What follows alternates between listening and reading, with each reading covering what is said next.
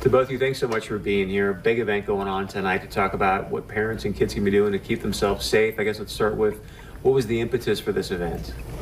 Well, in recent weeks, we've had an event in West Fargo Public Schools where we have a teacher that was engaged in very inappropriate activities with our students. We, through that process and the investigation, learned that many of our students are engaging in sending inappropriate, explicit photos and also behaving in some other social media that would be considered inappropriate. And I think what really hit home for us is that we've been doing crisis drills. We're concerned about shootings in school, and here we had a predator right in our school walls. And many adults didn't know that this was happening. So it really brought to light that we needed to be out in front of this and start having conversations with our parents, with the community, about what our students have access to online and the dangers that lie within that.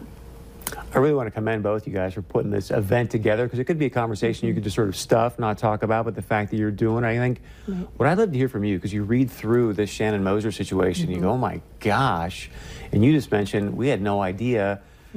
How are you dealing with that? I mean, do you kind of going, how did I miss it, or what? It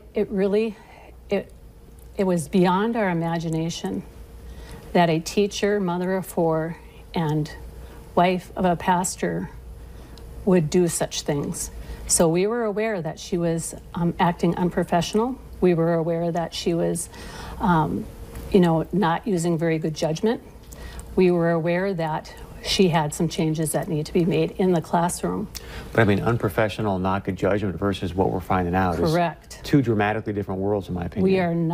We were not aware of the criminal activity. But how does no student, how does no parent, and I know you can't speak to this, but you and I spoke earlier today, Heather, and we kind of created the analogy of even Richland 44. You know, these students are coming back to school now, they got to deal with those issues. How does nobody speak up, and how do you not know that's taking place with a teacher? That's what scared us the most, is that despite the fact that we have counselors, we have school resource officers, we have had juvenile court officers, we have had rape and abuse come and talk to every 6th, 7th, and 8th grader about the dangers of sending sexually explicit texts or Snapchats.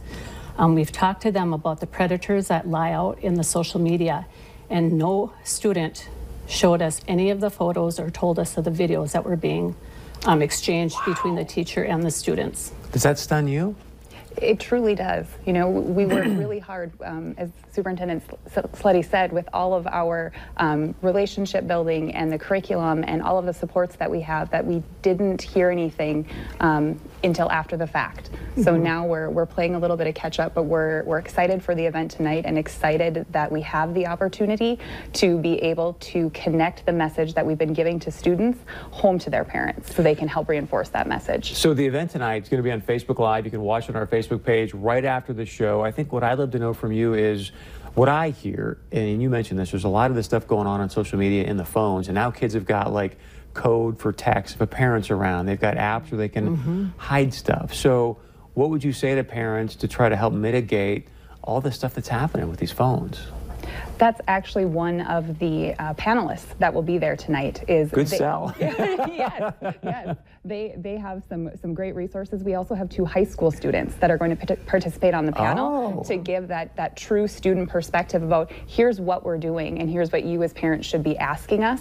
Know the right question to ask so you get the right answer. Are you going to hide their identity? Are they going to? No, they're actually just going to tell us what they see in school day to day, and of course they're not going to share any names, but what we want parents to know, I'm not an expert in this area, and I was truly stunned by the things I learned in the last few months, and it would be very wrong for me to not inform our parents and to partner with them in the community to help keep our kids safe.